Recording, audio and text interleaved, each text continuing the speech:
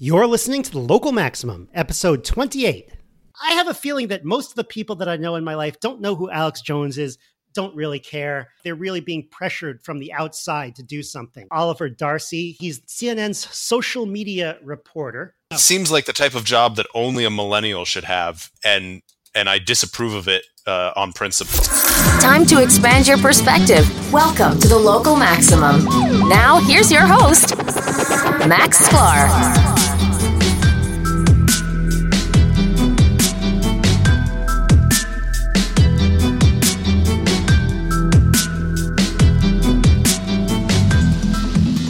All right, I'm going to get a little worked up to start the show here today.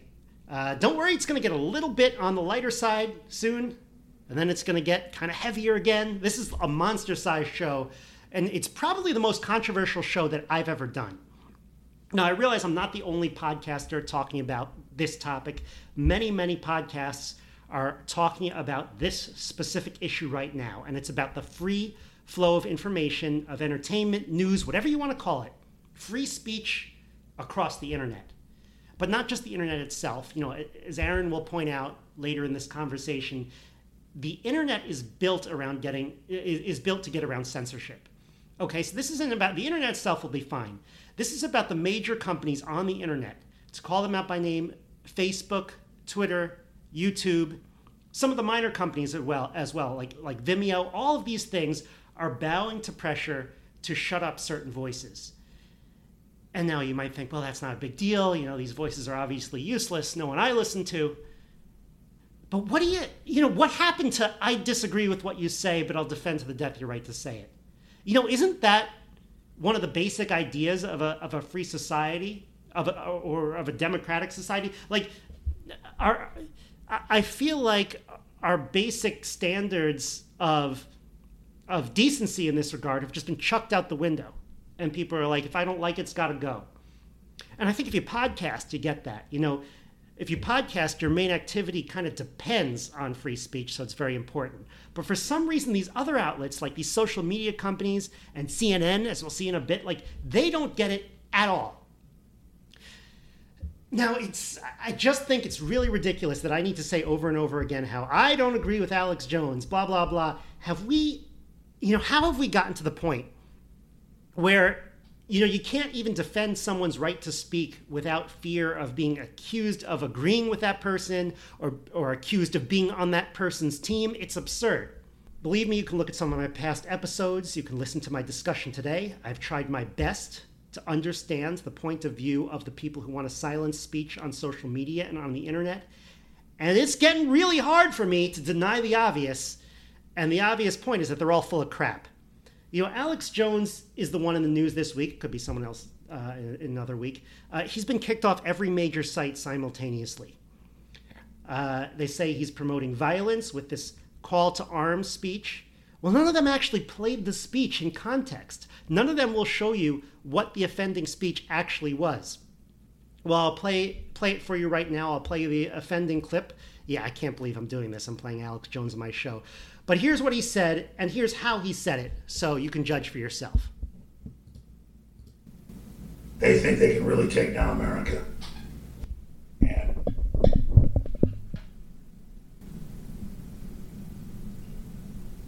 this is it. So people need to have their battle rifles and everything ready at their bedsides, and you got to be ready, because the media is so disciplined in their deception. Antifa attacked all these people at the White House, beat up reporters, beat up women, children, no coverage. And they've got discipline, folks. They've got criminal discipline because they're a bunch of followers. All right, so the claim is that this clip was a call to violence because he asked people to have their battle rifles ready. And yeah, you might think this guy is unstable or whatever, but if you listen to the words, it's so clear to me that it's metaphorical. And how, may I ask, are battle rifles any good against the, quote, deception, which is what he says he's fighting against? And also he's saying, like, put this stuff by your bedside. Again, it is clear to me that it's metaphorical, but what kind of mob violence, like, leader says, okay, everyone get your weapons, and now just put them by your bed? It actually sounds like someone who's, like, afraid of something. And you can listen to this again and again. I firmly believe that words have meaning, okay? You can't just say someone said something when they really said something else, and then that's reality. It's not. And if you read the words, there was no specific call to violence against anyone here. All right? I'm just calling this shot right now. Now, could you say that there was paranoia in this video, maybe? Hey, that's a legitimate point of view. But paranoia is not a reason to silence a voice. And by the way, one of the things that he's telling people to be paranoid about is the attempt to curtail free speech. So I guess just because you're paranoid doesn't mean that everyone is now to get you. And I don't get why this is so important to people. It's not like it's working. I'll post on the show notes an article, my Statesman, a local paper in Austin, Texas, mainstream, that this doesn't really hurt his ability to get an audience. He still has this website. He can host it himself. No one host is going to go after him. In fact, this whole thing just gives him more attention, more eyeballs, more ears. We're talking about him now. I wish I didn't have to. But how can these censors not see that the inevitable backfiring of their plans? So now in the discussion you'll hear in a minute, I sometimes call Twitter CEO Jack Dorsey the voice of reason in this conversation. Not really. And that's because the reason why I say that is because he's only being pushed by one side. He's only being criticized for not taking people off the platform. And when he pushes back against people who are pushing him too hard, then he sounds reasonable to me. But ultimately, all these companies are folding up like lawn chairs at the first sight of a social media critic. So I don't know what to tell you. Is this the 21st century version of throwing a bunch of books in a pile and setting them on fire? You tell me. Okay, so here's an interview of Jack Dorsey from CNN. Notice the bias inherent in their question. I'm just going to play the question to start out. Did Twitter make mistakes around Alex Jones and InfoWars, around the initial announcement that no, he has not been abusing, no, he has not been over the line, but then a few days later giving him a timeout? Well, All right, so that's the question. The way he's asking the question, it's like, come on, you could tell me you screwed up a little, right, by keeping him on for so long and then finally having to reverse yourselves. Isn't that a mission that you guys have just been too open for too long? Did it ever occur to anyone at CNN to ask him, hey, some people say you shouldn't take people off your platform like this. What do you say to them? And it's only one way that they ask the question. It's so predictable. Okay, I'll play the rest of his answer. our system works by people reporting content. So we're not in a place to proactively review everything.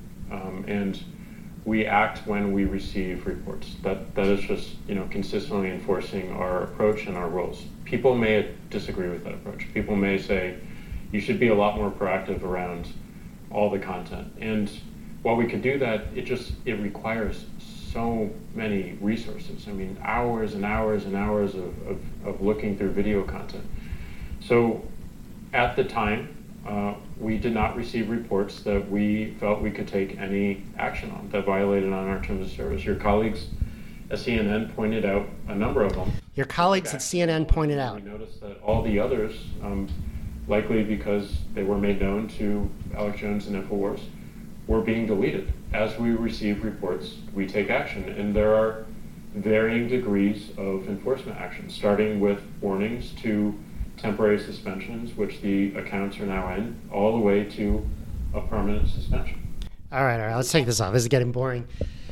So there it is. CNN is actually acting as the cop here. He's saying that the people at CNN who are sending in the complaints, and then he's taking him down, and then CNN is coming to him and complaining that they're not taking people down fast enough. So I think that's a little weird. And yeah, I can tell he doesn't want to do this, but he's desperate in trying to keep the CNN reporter happy, and I think that's going to outweigh his love for free flow of information. For some reason, I don't know what. I don't know why he cares that much. Okay, so now I got to call some people out, or now that I have called some people out, I realize that this topic does have a little nuance, something that CNN doesn't get, apparently. And also, what I do on this show, I don't just want to be a critic. I want to ask and I want to brainstorm, what can we do to make this better? After all, this is, I think, an engineer and product-focused podcast in many ways. So I'll have this discussion with Aaron. We try to reach some conclusions or at least get some ideas that'll point people in the right direction. So if you're an entrepreneur, if you're an engineer or builder, maybe you'll listen to this and you'll build a better platform in the future. Or maybe if you're inside one of these companies, maybe you can help. So I can hope. Okay, I'm also going to alienate millennials and people from Long Island. That random. I don't know. Stuff just happens when I talk. So sorry. Okay, so let's have a listen. All right, Aaron, welcome to the show. Welcome back to the Local Maximum. Been a while since you've been on. It's been almost a single episode. No matter how long I'm away, it still feels like it's ages. Yeah, that's true. That's true. So, in fact, I'm quite a bit older than the last time I was on the show. Oh, that's true. Happy birthday. So, someone at work reminded me when that came up this week that technically I am a millennial. Yeah. Which I managed to hide the level of offense that I took at that statement, I think, fairly well. Yeah. But that made me Are you angry. one of the people who you pretend to be Gen X and have disdain for millennials, but then in reality, you're one of them the whole time? And I also have a healthy amount of disdain for Gen X. And I don't want to belong to either group. Slip in your avocado you slip in your avocado toast without, making sure that no one notices, and then say negative things about other people who eat it openly. I think the first time I had avocado toast may have been with you in Westport. I'm such a millennial enabler. I had avocado toast the other day during sort of a data science one-on-one with one of my coworkers. This is Stephanie, who's been on the program. And now that the Foursquare office has moved to 23rd Street, there is this fancy, it's like Maison Chanson or something. It's like this French place with this avocado toast was $20. It's crazy. That's what I would expect in San Francisco. Yeah. Actually, it was $16, but I spent the extra $4 for the thinly sliced salmon on it. I was really going a little overboard there. So I know you mentioned, or maybe you didn't mention on the show, but you mentioned to me a couple weeks ago that you had relocated to new offices in New York. Yeah. Does the new location have a cafeteria? Yes, both of them do. So I heard a tidbit of news coming out of the Silicon Valley area that I don't know if it was happening on a wider basis or if it was just one Silicon Valley town, but they were basically prohibiting, I want to say it was Facebook from opening. They were I think expanding to a new office, and they were saying you can't put a 24-hour cafeteria in there, because that will have a negative impact on local businesses, that you need to send your people out to go eat in the wild. Oh, yeah. And that San Francisco was considering similar regulations, that any new businesses opening either were prohibited from putting in cafeterias, or if they did, there was going to be limitations on the hours they could run. Well, but we only get completely off topic for today's show, but that's where my mind went. Well, yeah, we only get food on Tuesdays and Thursdays, so we do have to go out into the wild and get it. But that's what Foursquare is all about. So there's kind of a good reason for that. I think, though, our office in San Francisco, it would seem very much on message to force you guys to get out. Our Foursquare office in San Francisco, I believe, has every single day. Although, actually, I think the off days you're just allowed to, can order in, and that's paid for. But I don't see a reason to force companies to keep everyone inside. I think the big beef was the 24-hour thing. That obviously the incentive is to keep your people working as long as they can possibly be productive without taking unnecessary breaks in their flow. But if you're in that flow, if you're in that programmer software flow, the last thing you want to do is get up and go for and if it's a 30 or 45 morning, minute excursion. But during the late hours, like if it's a 3 a.m. flow, that is when you are doing the magic. Well, and at least in New York City at 3 a.m, you can go somewhere and get food. In Boston, I remember in my college days at 3 a.m, if you wanted food, there was one pizza place that delivered, and it was the world's worst pizza. Oh yeah. But it was the only 3 a.m. pizza. So you ordered it and you paid for it and you liked it. What about that burger place we went the night before your wedding?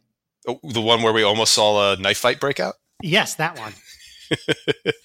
Well, so that was at Harvard around? Square. Okay. It's so possible. It's not close enough to MIT. Well, I think at that point in the night, the bars maybe had closed, but since this was a burger restaurant that did not have a liquor license, they were probably still open for another hour or so, because that makes business sense. You get all these people kicked out of the bars and they're hungry and looking for something to do, and the subway's already closed. So while they're waiting for their Uber to show up, they're going to eat a burger. And so that's why we were seeing a knife fight there.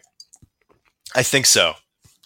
Man, we got lucky there. Yeah. Well, so I do remember there was one place in Central Square that was open super late, or at least for Boston Cambridge super late. And I only knew that because one of the guys I worked on the ambulance with introduced me to it. And you would walk in there, and the only people you saw were grad students, because they're the ones who were up working in Cambridge at that hour. Yeah, yeah. So interestingly enough, we're talking about all these interesting places in Cambridge, these fancy places in New York City, Avocado Toast Millennial. I went to the least millennial place today. That would be Long Island. I was out in Freeport, the Nautical Mile, and I have very mixed feelings about Long Island now. I lived there until I was 12, and when I left Long Island, I had there's always this feeling on Long Island, like everybody doesn't like us for some reason. And now that I've been gone, I'm like, these people on Long Island are so weird. So there are a couple positives. One, it's like I get out there and near the train station, I'm just in a parking lot with overgrown grass near a laundromat. And I'm like, this is really nice because I'm outside of the city. And then when you get on the water, it's like that beach smell and like these nice places to eat on the water. And there are some people who are really genuinely enjoying themselves. Mostly a lot of the older crowd there. So not too many people from my generation. So to escape from millennials, that was a good thing. But my God, some Long Islanders are crazy. I got asked multiple times by people, like, where you going? Just because I don't know, I'm a tourist in your street, walking along, looking at the various restaurants and cafes. It's the same thing that you do in my neighborhood every single day of my life, and and they don't get it. I walk around in Brooklyn and do that. Nobody ever bats an eye. And so they don't seem to understand being a tourist. Everyone there has to kind of know where they're going, I guess. I got yelled at for checking out a house that looked like a shop. It was in the middle of a street with a bunch of restaurants and miniature golf and all that. And so I was looking at it. And I mean, yes, I understand. I was on this guy's private property. I was violating the non-aggression principle or whatever. It's my fault. I'd be happy to get off. But he was he was like, where you going? And, it was like, hey, get off here. It's closed. I'm like, your house looks like a shop in the middle of a bunch of shops in the middle of a tourist area. What did you expect? I don't know. You don't have to be so rude about it.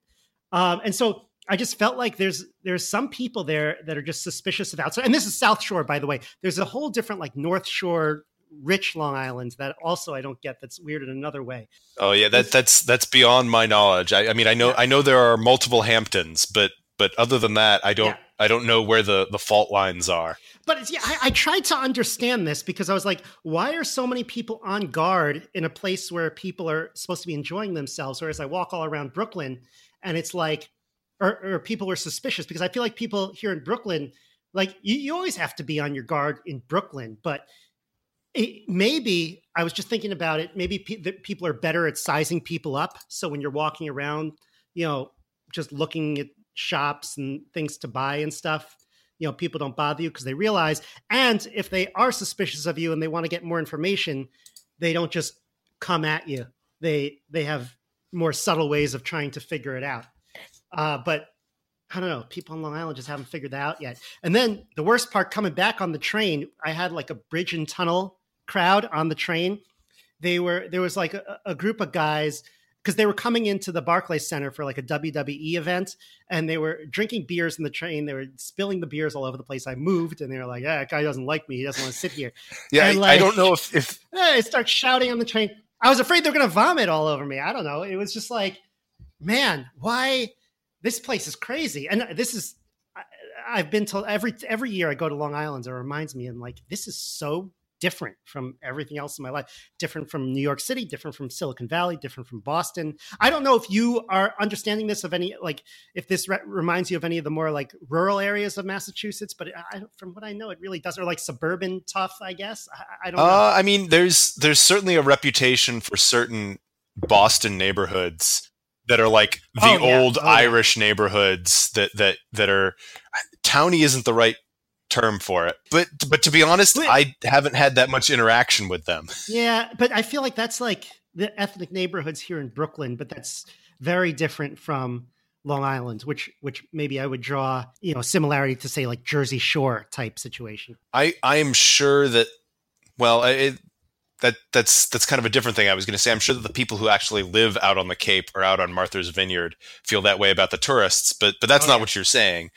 And it's not like the people who live out on the Cape or out on the Vineyard come into Boston frequently and it's probably a little different. Yeah, I don't think we have a local analog to that. Very really nice. It actually is kind of nice to have that little vacation in the middle of the day without having to go far away. There is something nice. Well done. Okay, so let's actually get into we're going to get really controversial today. I think we've already got. Well, yeah, all of our Long Island listeners have thrown their cell phones on the ground, and now we're going to alienate some more people. If somebody wants to come to the defense of Long Island on the show, I'd be happy to have them. That would be a really fun debate to have. Well, so perhaps as a native Long Islander, you can answer this, but. Yeah. Is Long Island technically part of New York City? Is only part of Long Island? Where does Long Island start and New York City end? Right. So I'm technically on Long Island now here in Brooklyn. Brooklyn and Queens are two boroughs. They're also counties. So New York City is made up of 5 boroughs, but they're also counties. Which is kind of strange. Sometimes the county and the borough don't exactly line up, but let's not get into that right now. Yeah, the political subdivision of how New York City works within New York State has always been.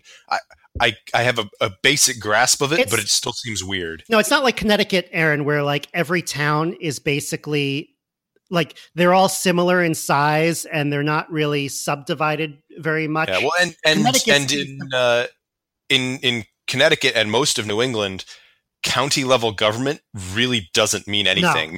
Maybe that's where the courthouse is, because not every town is going to have a courthouse. No, but it's not like New York or I guess some of the southern and mid-Atlantic states where most of the government is at the county level. New York has various levels and various hierarchies of government that are complicated to understand. But about Long Island, what you have to understand is going west to east, the counties are Kings, which is Brooklyn, Queens, which is Queens. Those are both boroughs of New York City. And then Nassau and Suffolk. I was in Nassau today. I grew up in Nassau. Suffolk is further out. That's where, Suffolk is like basically the eastern half of the island. Yeah. It's the biggest geographically. Not to be confused with Suffolk County in Massachusetts, which I believe Boston is part of, or is it Cambridge is part of it? One of them. Yeah. So anyway, if you're from Nassau or Suffolk, you say you're from Long Island. Brooklyn and Queens have their own identity and are not mixed with Long Island. And I assume nobody takes ownership over Staten Island. Oh yeah, the people who live there are actually very proud of being from Staten Island. But they neither are considered, members of the true New York nor of Long Island. Well, no, they wouldn't be Long Island. I mean, I don't really know. I mean, they're New York City technically, but just very distant. Well, I've shoved us down this detour once again. I'll let you rein us back in. Okay, so now that we've angered Long Islanders, Staten Islanders, anyone else you want to anger before we move on, let's anger the rest of the internet by talking about our topic today, which is 2 developments since last week. Because last week we were like, well, Twitter might be leaning in the more free speech direction because they were the only one who hasn't banned Alex Jones. Well, now that lasted for like a day or two. Guess what? They banned Alex Jones. Okay, so there's that. And there's also that, I talked about how all the employees at Twitter have a left-wing bias, and Jack Dorsey, the CEO, basically said that's true today. Yeah, I don't think you were saying that all of the employees, but certainly that Vast majority. In average or overall, there's a significant lean. Yeah, so let's get to that in a minute. Let's talk about Alex Jones a little bit. So he was penalized by Twitter. That means he was taken off for a period of time. Yeah, so this isn't an outright ban. This is I think some places have referred to it as a timeout. Yeah, so let's get into who he is. Alex Jones is radio host, InfoWars. He has a really big audience. So this is kind of what scares people about him. He has about, according to this on Wikipedia, 6 million. I think he said he has 5 million. Just to put that in perspective, let's say Morning Edition is the top one with 15 million. Rush Limbaugh, 14. Glenn Beck, 10. Sean Hannity, 13.5. So maybe about almost half of those guys. And it's a little tough to pin down exactly what his influence is, because so some of those people that you mentioned are very much radio personalities / radio shows or networks. He's right. I'd kind of put him more in the category of like a Glenn Beck, in that he is a multimedia personality. So like looking at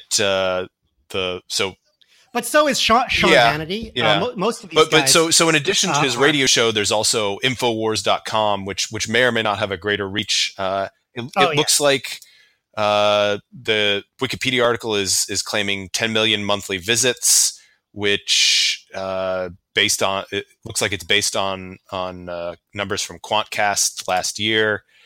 And they claim that gives it more monthly visits than mainstream news websites like The Economist or Newsweek. Now, I wouldn't put InfoWars in the same sentence as The Economist, maybe Newsweek, but certainly not The Economist in normal conversation.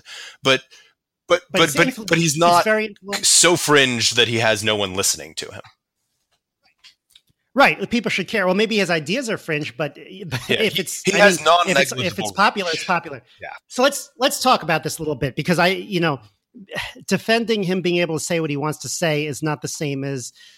Do we have to say that I don't really like the way he says it? I mean, I don't know how much I should be required to say that to defend free speech, but let me tell you a little bit about him. I think he's entertaining. You really can't say he's boring. That's not one thing you could say about him. He's definitely provocative. What he seems to believe, to me, from what I've listened, he believes that like government conspiracies are behind most of the news events in attempts to like thought control the population. So he's like, 9/11 truthers, moon landing was fake, all the shootings are false flags to try to whip us up into something. There was that Pizzagate scandal where... Did that originate with him, or did he just boost the signal on that? He definitely boosted the signal. None of these things probably originated with him. That's fair. I don't think he's coming up with these from whole cloth, but he's finding tidbits and building them up. So Pizzagate is, someone thought a child pornography ring was in the basement of a pizza shop in DC, and someone went over there. But no one got hurt, I guess. I mean, the reputation of the pizza place, although now they're known as the place that, like, they didn't even have a basement. So anyway, he uses colorful and emotional language, which definitely turns a lot of people off. And he calls state actors like demons, seems to call people he doesn't like demons. So a lot of this stuff I find, like a lot of this truther stuff, I do find reprehensible. I guess I could use that term. But again, I'm going to defend free speech here, and not just like constitutional free speech, not just, Congress shall pass no law. We haven't had a problem with that, but just like, hey, if you're going to have a platform with many voices, I'm sort of on the side of hearing those voices. Now we're going to talk about right. Yeah, the government hasn't stepped in, and in fact, there are numerous libel suits pending against him. Which, if the government were stepping in and curtailing his speech, it would not be necessary for people to bring these suits. Yeah. So that's to be clear, that is not the topic for discussion at present. So one of the things people really hate him for is, in the Sandy Hook shooting, the shooting of little kids to school in Connecticut. He he says, well, that was staged. Now, it should be pointed out, like, it's nothing personal against those kids, those families. He kind of does it for every shooting. The Boston Marathon bombing, again, same thing.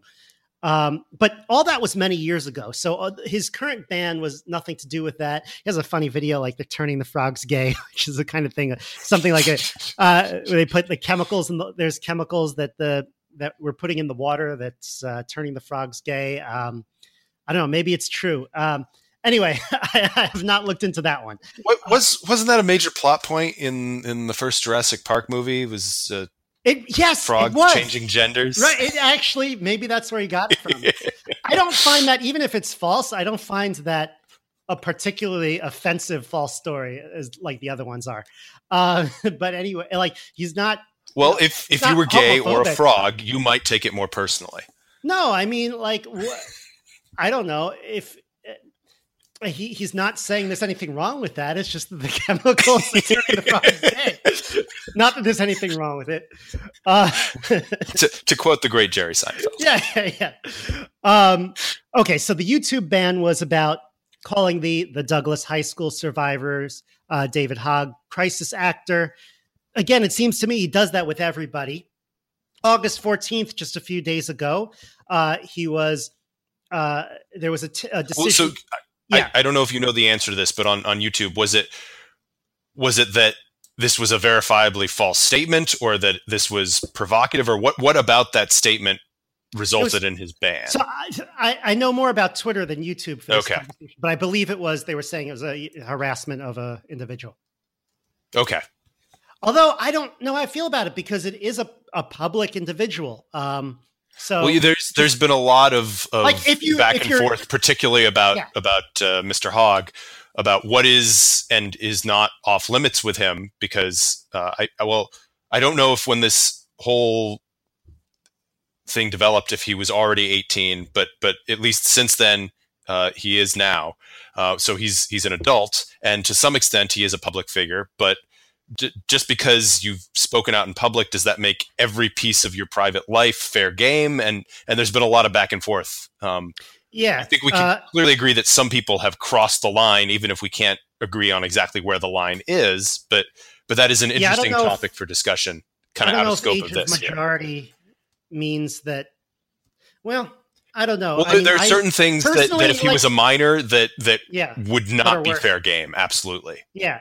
But they're also, like, in terms of just, trashing someone's ideas online, I don't like the way people do it to certain people, whether you're a 17-year-old, but it's like, I wouldn't do that to someone at any age if I disagreed with them. But, that's people maybe are particularly sensitive to it, given both his age and the situation he finds himself in. But on the other hand, there's a tendency to get people like David Hogg, who are hard to criticize without right. Well, and there's without very bad. And then the only voices you hear end up being the ones that are really nasty, who don't care about that. So I kind of see how this happened, given the fact that he was elevated. And there is a potential slippery slope from, I'm calling you out on something because I think you're being a hypocrite about it, and now that I've already called you a hypocrite, to sliding into ad hominem attacks. And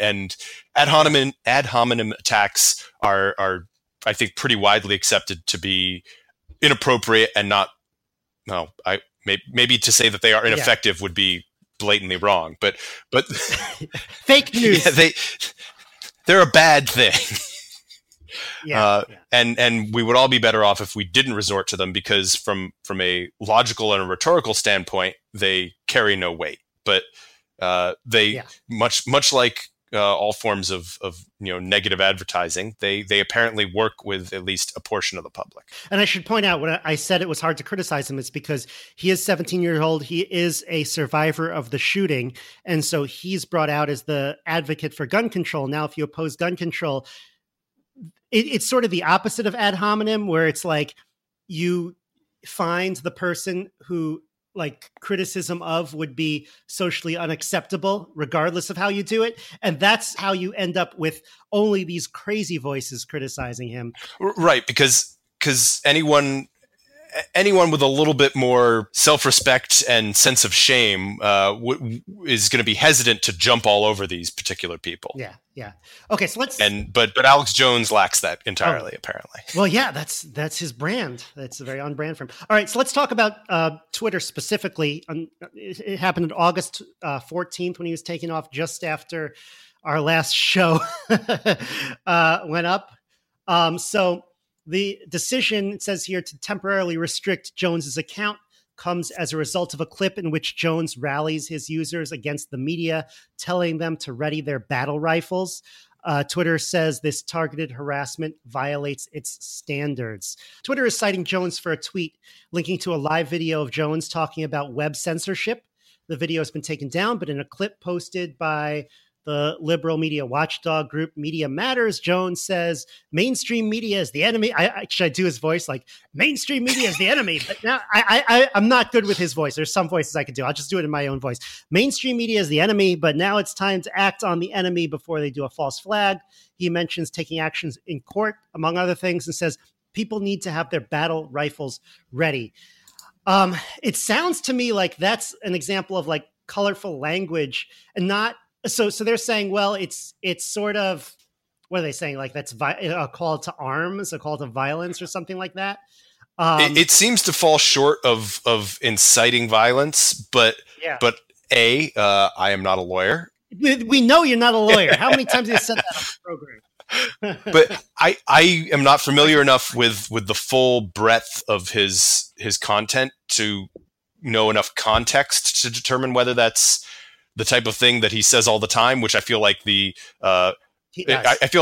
phrase before they do a false flag is probably something that he says on like a weekly basis. The battle rifles bit might be something new, but I wouldn't be surprised if he's used that exact phrasing previously and it hasn't resulted in any outcry. That perhaps particularly because everybody else has already banned him, people were especially primed for something that they could fit to the standards and use that to bump him. And I'm not saying they are wrong to take him off their platform, but it seems like maybe they were gunning for an excuse here. No pun intended. Yeah. We'll talk about why. Yeah, you're going to get kicked off in a second. Come on. All right. So Twitter says, I believe we put him in a timeout for a time period. Oh God, it's like that makes me cringe. Like to put people in a timeout. Like it sounds like we're 3 over here in nursery school. The most important thing for us, this is Jack Dorsey, is that we are consistent in applying our enforcement. We can't build a service that is subjective to just the whims of what we personally believe.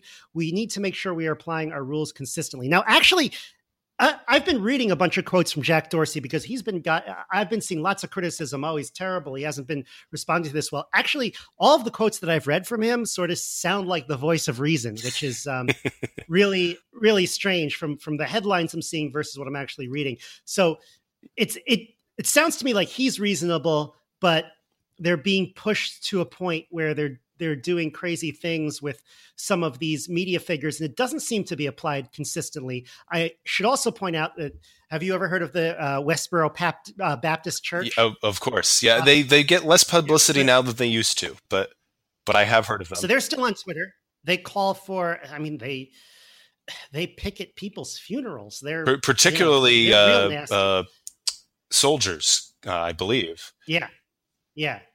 So, it does seem to be like a very targeted enforcement. And I'm just wondering, where this outrage, where this pressure is coming from, because it doesn't appear to me like Twitter internally looked at Alex Jones and said, oh, we've got to do something about this guy. I feel like, and correct me if I'm wrong, it sounds like they're really being pressured from the outside to do something. There's certainly an element of that. Because if they weren't being pressured, first of all, you have all the other social media companies doing it, which just on its face causes pressure. And then you kind of can see some very public pressure. You kind of search this online, and a lot of the articles written kind of use the passive voice, which really anger me. It's like the fact that Twitter hasn't banned him has caused outrage, has people have voiced concerns, and it uses this passive voice where it's like sort of there is disagreement that is coming from the ether, that and people won't really say who specifically is against it, which to me is like, okay, the article is just trying to let you use your own imagination and let you imagine that people care. I have a feeling that most of the people that I know in my life don't know who Alex Jones is, don't really care, and don't really. Maybe if they really knew what he said, they wouldn't like to listen to his stuff. Maybe they wouldn't want him on the Twitter feed. But in terms of how Twitter deals with it, I don't think most people care that much. So I'm like, okay, why is this such a big deal? And why is the pressure against Twitter, against this particular person, so harsh? And I happen to think that there's kind of a small minority of people causing this outrage. And again, most articles say, this decision by Twitter has drawn outrage. And it's not the decision to ban him. It's always the decision to keep him has drawn outrage. No article says the decision to ban has drawn outrage, which clearly it also has. So there's a double standard there. This is just in like search results. Like I'm not talking about individuals, but now I'll talk about individuals. So one person who's been against it is CNN, Oliver Dorsey. He's a big name.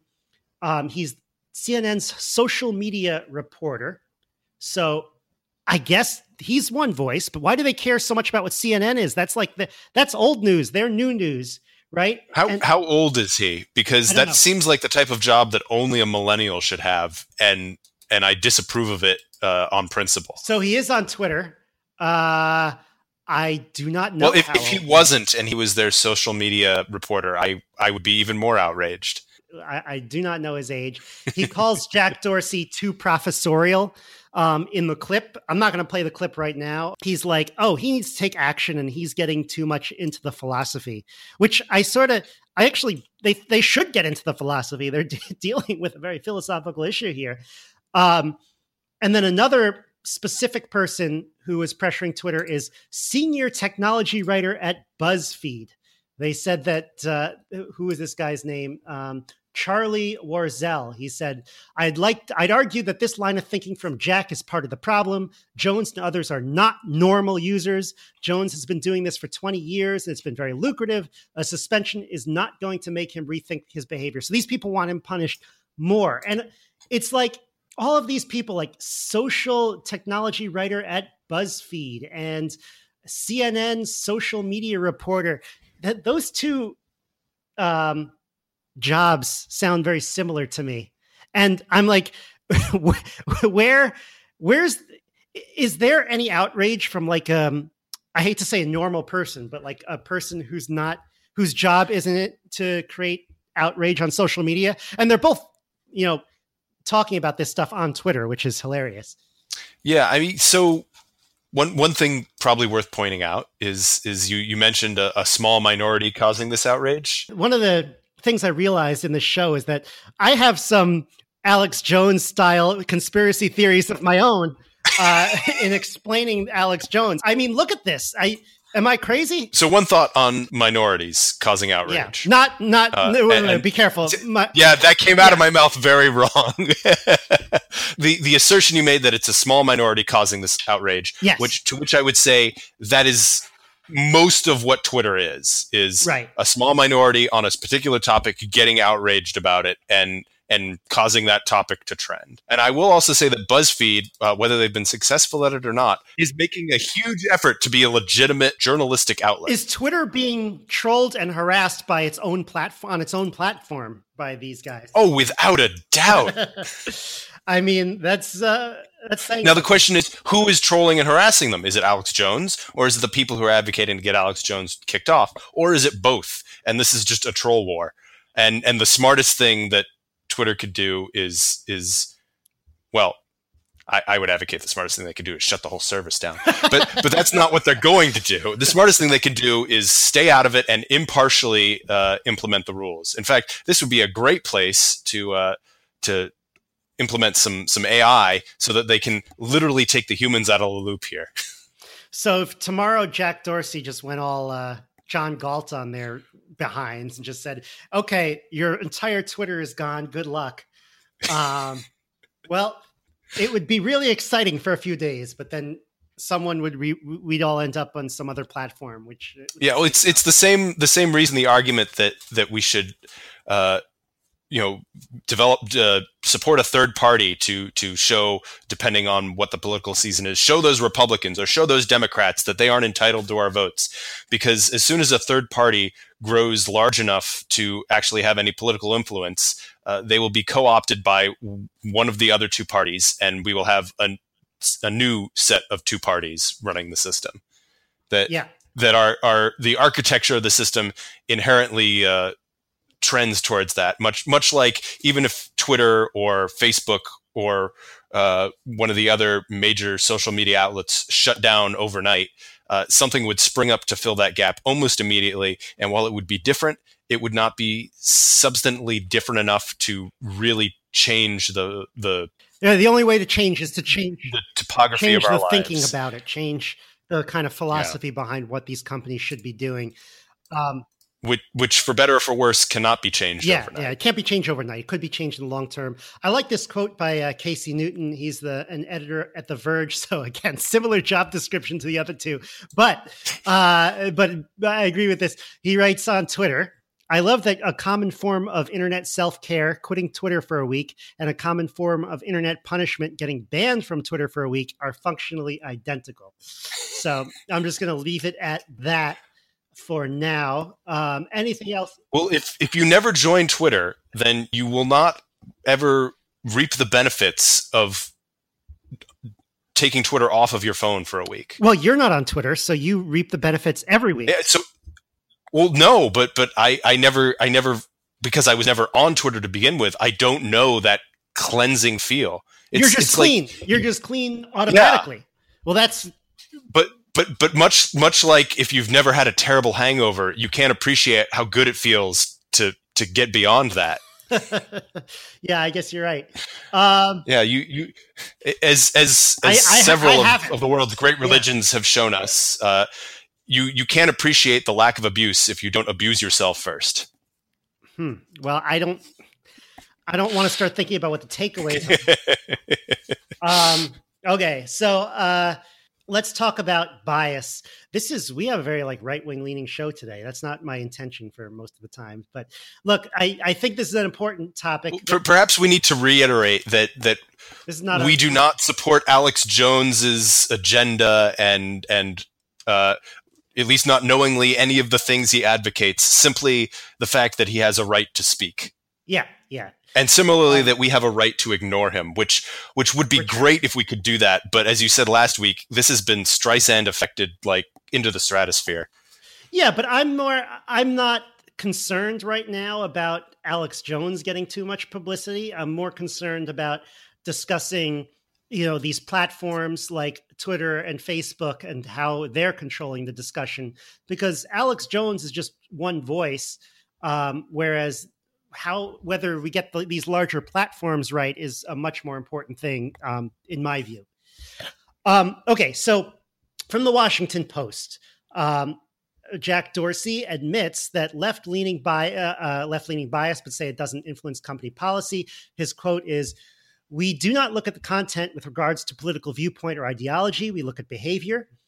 But he also said, I think people see a faceless corporation. They don't assume that humans are in it or that they're genuine or authentic. He told CNN. They just assume this is Washington Post quoting CNN. That's why they're the two things. He says, they assume based on what the output is, and that's on us, that's on me. Earlier this month, Dorsey called on journalists to document, validate, and refute unsubstantiated rumors that spread on Twitter. Some journalists took issue with the tweet and said it's not their job to police false information on Twitter. I'm not getting paid to clean up your website for you, Los Angeles Times national correspondent Matt Pierce said. So, well, first of all, he's a journalist, so he's probably barely being paid. Yeah. And it's debatable whether that is just or not. If you take your website part out of that, I'd say that's exactly your job. It is your job to go out there and find the truth of the matter and spread that information far and wide, and to do it by documenting, validating, and refuting. I think that's right on for what I didn't go to journalism school, but I'd say that in a nutshell, that pretty well captures what journalism should do. Aaron, you don't have to. Journalism isn't the same as lawyer. You don't have to. You're not going to get in trouble for doing journalism without a license. There's no rules, so we could do all this. We are citizen journalists right here. Well, we're more. We're not actually doing the. We're citizen commentators. We're citizen commentators. We're at this, at least in this episode, we are firmly on the opinion page of the audio newspaper. Yeah. No, but I think it's actually. You see, again, Jack Dorsey, his quotes sound like the voice of reason, and he's been criticized so heavily for it. He has acknowledged here that his employees have political bias. They have other bias too. It's not just political bias. They live in certain areas. They have certain ethnic backgrounds. If we talk about global society, well, they're all mostly American, and a few other nationalities. So it's. I think we have to acknowledge that, and we have to say, okay, how do we set up I don't have the answers, but I think if we acknowledge that organizations have biases and then say, okay, how can we set up our organizations to deal with that? We're in a much better position I'd much rather have that than the companies saying, nope, we're unbiased and we know what's right. And we just have to do a better job at enforcing what we already know. And I think that the latter, what I just said, seems to be the mindset in a lot of cases. And I actually appreciate that he might be not going all the way to what I want, but he's sort of changing that mindset a little bit. And I like that. Am I the only one in the world defending Jack Dorsey right now? I might be. It certainly seems that way. Unless it's these social media managers that make it seem like everyone hates him when they don't. Maybe most people agree with me. I don't know. Well, he's very much become, in the context of this discussion, the man against whom people are attempting to rebel. But my reaction to that statement was initially shock that it was said, but then it was, well, the content of that statement is not at all shocking to me. The fact that he said it, not at at a dinner party to the person sitting next to him, but in a public statement, openly admitting it, that was a little surprising. And I don't think I have difficulty fathoming people in this country being surprised by the content of that statement, but I'm sure there are some who were, as opposed to simply the fact that he was stating it publicly. Yeah. There's also one thing I want to point out, because I really think that a lot of people in tech, they are kind of left leaning. They really think, and that's fine, but they really think that the media that they're getting is completely unbiased. Talking about NBC, CNN, Washington Post, all these guys.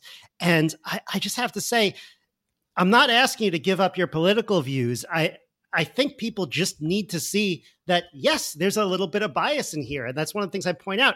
I watched parts of the other day, that really got me thinking. I watched the election night coverage of NBC on the 2016 election. Okay.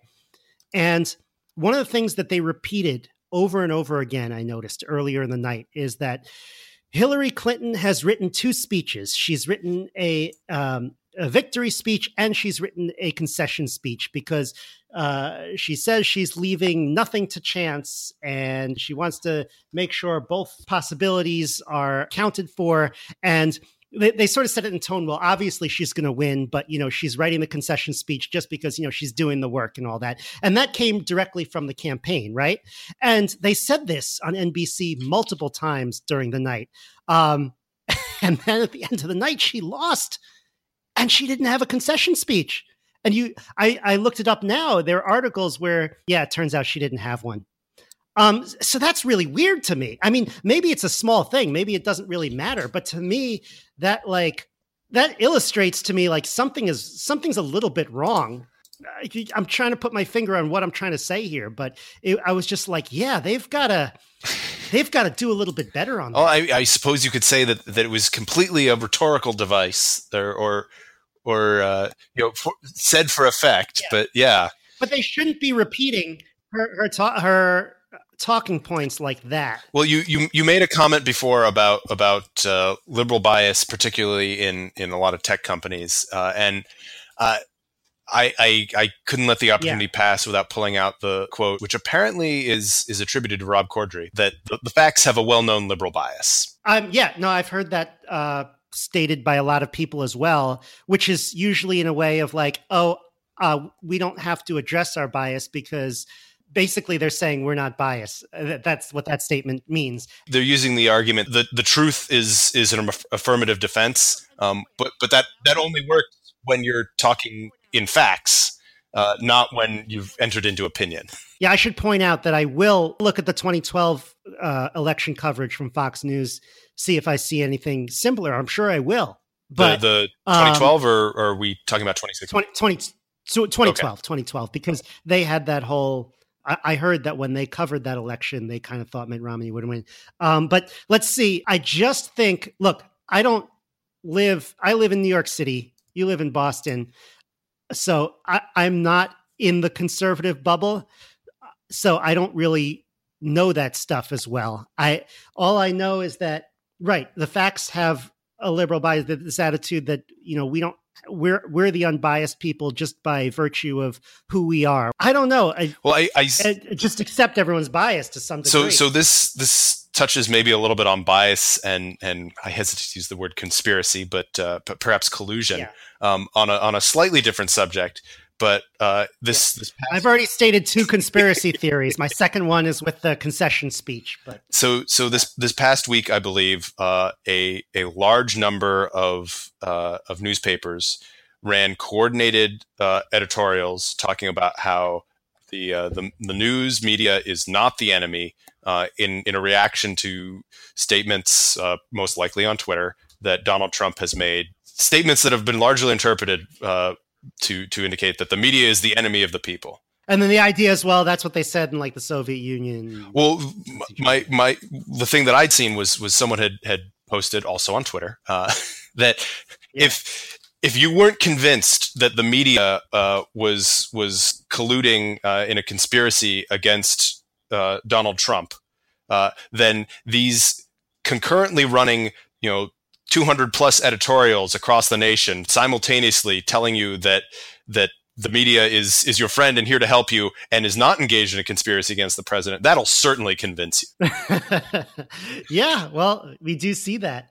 Maybe we can move on from this for a minute. I want to end with discussing an interview that I gave. So I was recently on Machine Yearning with Shane Mack, had a really interesting discussion with him. It's not edited yet. It's not out yet. So it'll be interesting to see how they edit it. They actually told me I can give them some input on how they edit it, but I don't want to give them input. There are definitely some answers I gave that I'd want to expand on a bit, possibly amend, possibly even some things I said that I want to retract. But I actually want them to edit it however they see fit. Like, obviously, unless they like twist my words to mean something they're not. But they don't do that. But like, I want them to, publish it as it is, and we'll see what happens. But from my recollection of the conversation, there are 2 questions. So this is the first time where I didn't have the questions beforehand. And so I kind of realized after the interview, there are 2 questions that I really need to answer better. And so I'm going to start to answer them better now, but maybe I'll enlist some help. So if anyone has ideas, localmaxradio@gmail.com. So the first is answering what is the purpose of these social media companies like Facebook and Twitter? Because my take seems to be that it's a business. They need to keep their user base engaged, because there was one thing I said, well, you do X, Y, and Z, you'll keep your users happy. And then he asked, is that the goal of these companies to keep the users happy? And then I was like, oh, I just got burned. I was like, wait a minute though. They are a business. They need to keep them there. All right. So these companies also declare themselves the zone of kind of, I marketplace of ideas or free speech. I think marketplace of information might be a better way of putting it. So they should be consistent on that if that's what they want to be. I do get very concerned when they say, well, on top of that, there's also a responsibility to make sure that the discussion is a fruitful discussion, or we need to fight fake news and make sure the information is correct. But so I haven't really drawn a clear line yet between the mandate for a marketplace of information and then when they overstep their mandate for good discussion and real news, because I've already conceded that having no filtering at all is just not a feasible solution for these folks. And so my solution seems to be right now. Well, so yeah.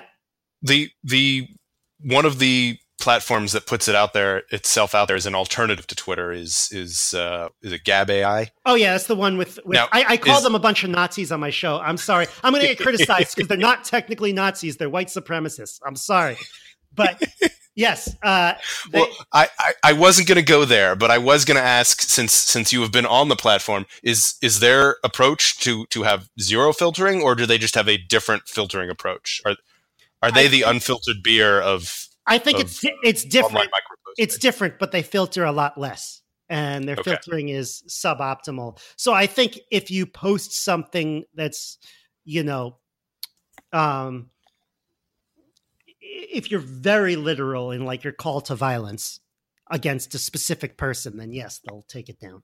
Which an argument can be made that's completely justified, because that would technically be commission of an actual crime. Right. As opposed to something violating the terms of service. Right. And so my idea that I'm kind of circling around is that you have one company that focuses only on being the platform. They focus on the technology. They don't do any filtering. In fact, if it's a decentralized application like Bitcoin, they can't do any filtering.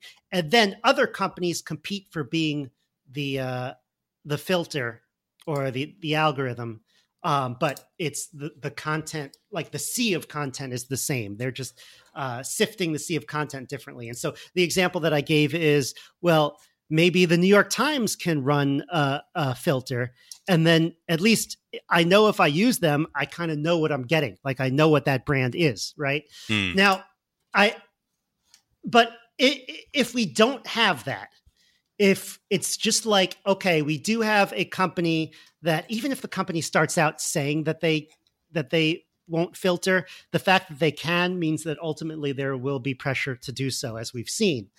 I don't know where legitimate filtering ends. And then when they start getting into, I don't know how to stop the slippery slope. Like I don't have a very clean way of saying, this is how I know I'm overstepping my bounds. Yeah, I mean, I guess the first step is to have a clearly written, whether it's part of the terms of service or a standard of conduct or whatever, which seems to be what Dorsey is getting to, is saying we need to have clear standards and enforce them even-handedly. Yeah, I agree with that. But even if you've successfully done that, the consistent enforcement, there has to be some sort of, well, either there has to be some sort of human judge involved there, or you're going to have a brittle system that's going to have loopholes that are going to be easy to work around. Yeah, and people will start, as soon as you put the rules out there, people will start to attack the rules. They'll find something that's technically in the rules, but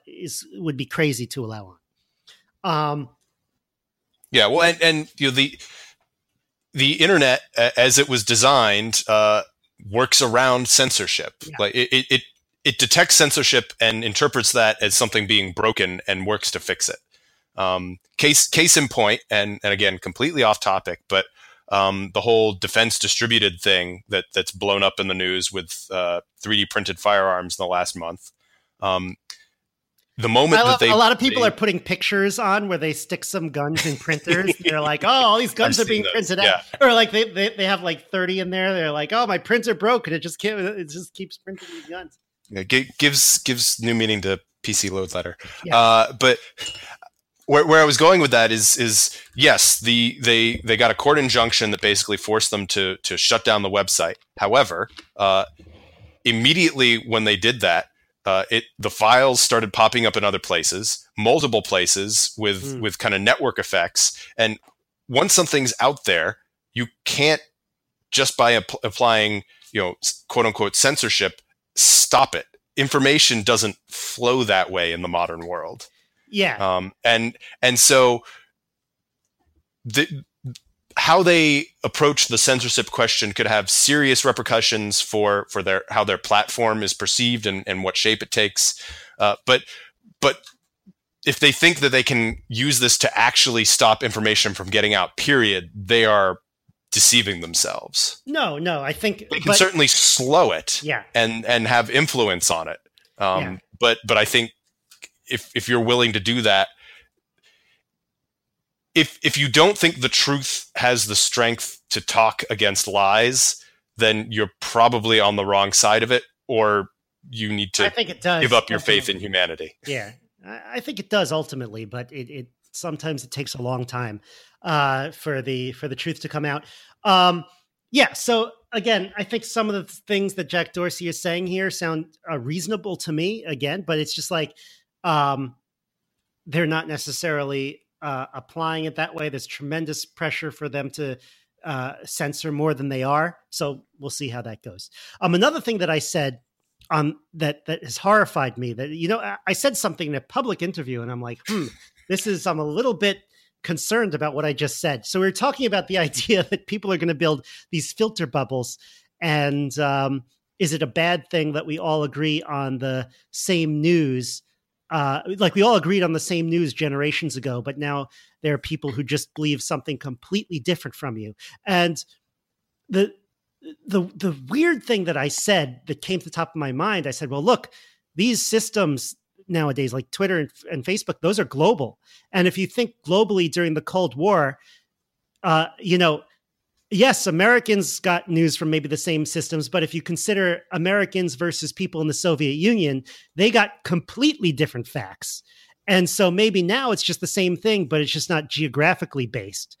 And so I think the fact that I said that has been like swirling around in my head, like, keeping me up at night.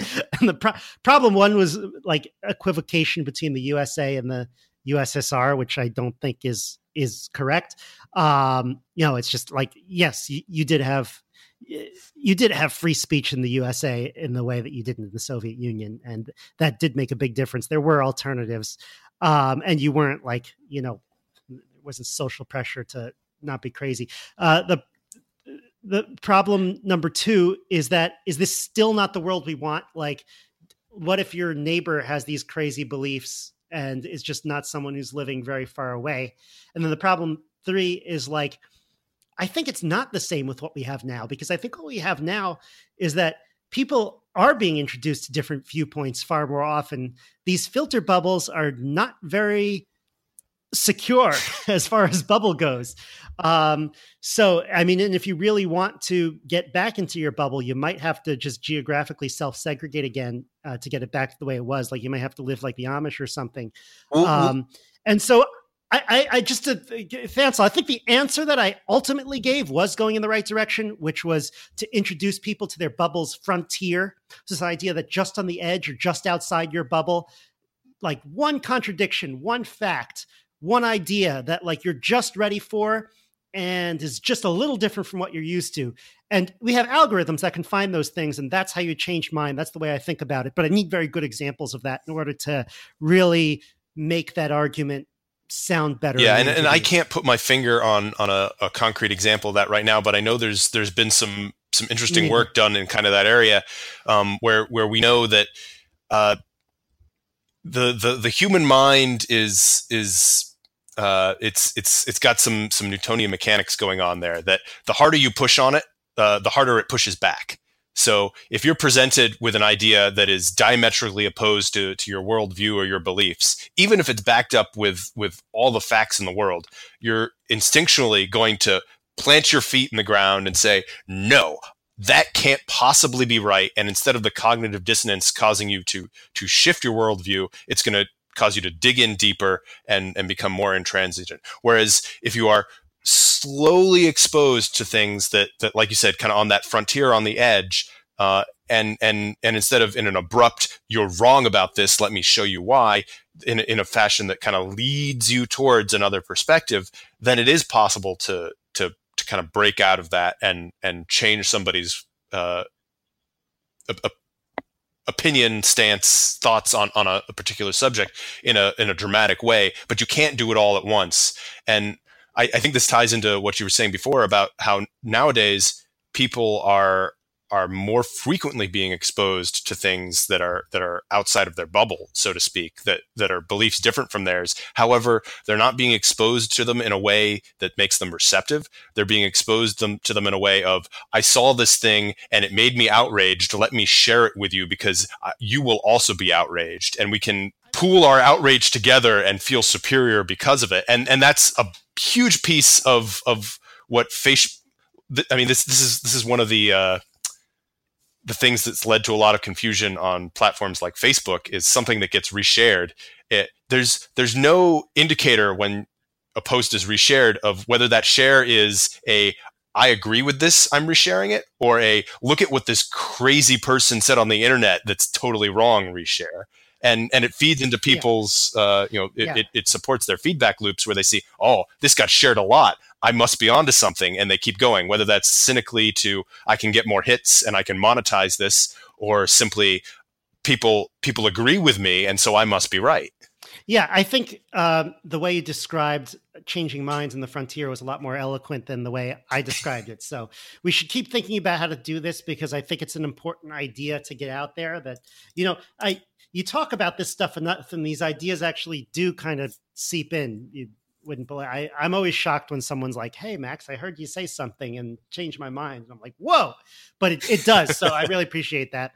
And secondly, I've heard a number of people. Well, not heard, but read a number of people who post pretty regularly on Quora. Yeah. Which is I guess you could call that a social network. Yeah. Social media platform that Yes. that doesn't really usually get lumped in with the other major ones. But they were saying that I am posting and answering these questions almost never because I expect the person who posted the question or who is having the debate with me is going to be convinced. I'm doing it because there is a chance that somebody on the sidelines who comes along and reads this will be able to see the two sides of the argument presenting their facts, and that I'm going to be doing a better job of sticking to the facts and logical argument and not resulting to logical fallacies like ad hominem and et cetera, that the bystander might be convinced, but I'm resigned to the fact that the person who has taken a stand opposing me, I'm not going to change their view. That's not the purpose of this. Much like in a presidential debate, no one expects one of the candidates to step off the stage at the end of the night and say to the cameras, "You know what? I was wrong. My opponent was right on this issue, and I've decided to step out of the race because they are clearly the better person for the job." It's so you can go up there and convince people in the audience who haven't made up their mind yet. Yeah.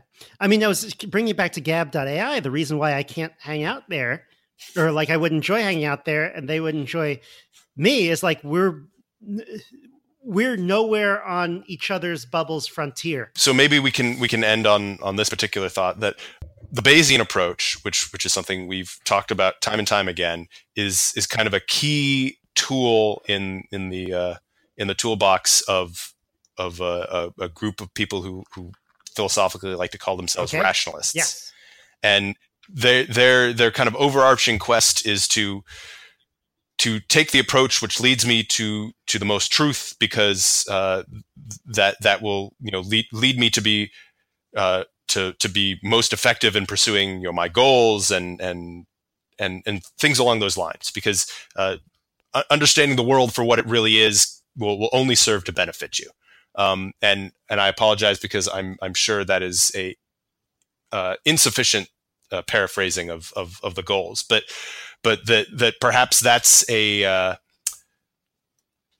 mindset and an approach that we can dig into a little bit deeper and see how maybe that can help us tackle some of these problems, because it's really built around the idea of how do I determine if what I believe is right or wrong, and how do I make it less wrong. So marry the Bayesian approach with the idea of changing minds in social media discussion. That could be a great discussion for another time. I think we've gone on enough today. What were we going to go for? 20 minutes? We end up going 70. The shorter we try and be, the longer it runs, right? Yeah, but we got a lot of good things out today. So I blame you and Jack Dorsey. Yeah. Well, Right. So he was trying to be 140 characters, right? And then it gets really long. So that's what happens. Maybe when all of this is cooled down a little bit, you can invite him on the show and see what his I take. will. I'm slowly working my way up to people with higher Twitter follower accounts, which to me is. I'd imagine his is quite large. Yeah, probably is. He could artificially inflate it if he wants, though. His is not the highest, though. He could have, but anyway. All right. So let's call it a week. Next week, looks like I'm going to have Assemblyman Clyde Vanell, is an assemblyman here in New York, but he's also an entrepreneur, and he's interested in technology, cryptocurrency, Bitcoin. He's interested in automation, AI. And I'm like, why? That's very unusual for a New York politician. So I want to talk to him about it and ask him, how did he end up where he is? And so that'll be interesting. And all right, sounds good. All right. Have a good week, everyone. See you next week. That's the show. If you want to contact me, the host, or ask a question that I can answer on the show, send an email to localmaxradio@gmail.com. This show is available on iTunes, SoundCloud, and Stitcher. If you want to keep up, remember to follow the Local Maximum on one of these platforms and to follow my Twitter account @MaxSklar. Have a great week. Feel the power.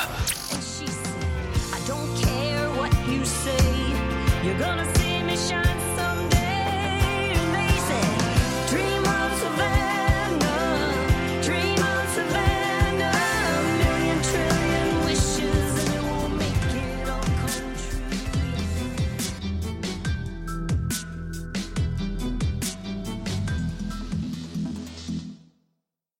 Wait, pour that water again. Let's get that sound effect.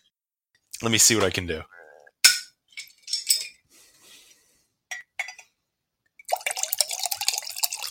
Oh, yeah. I like that.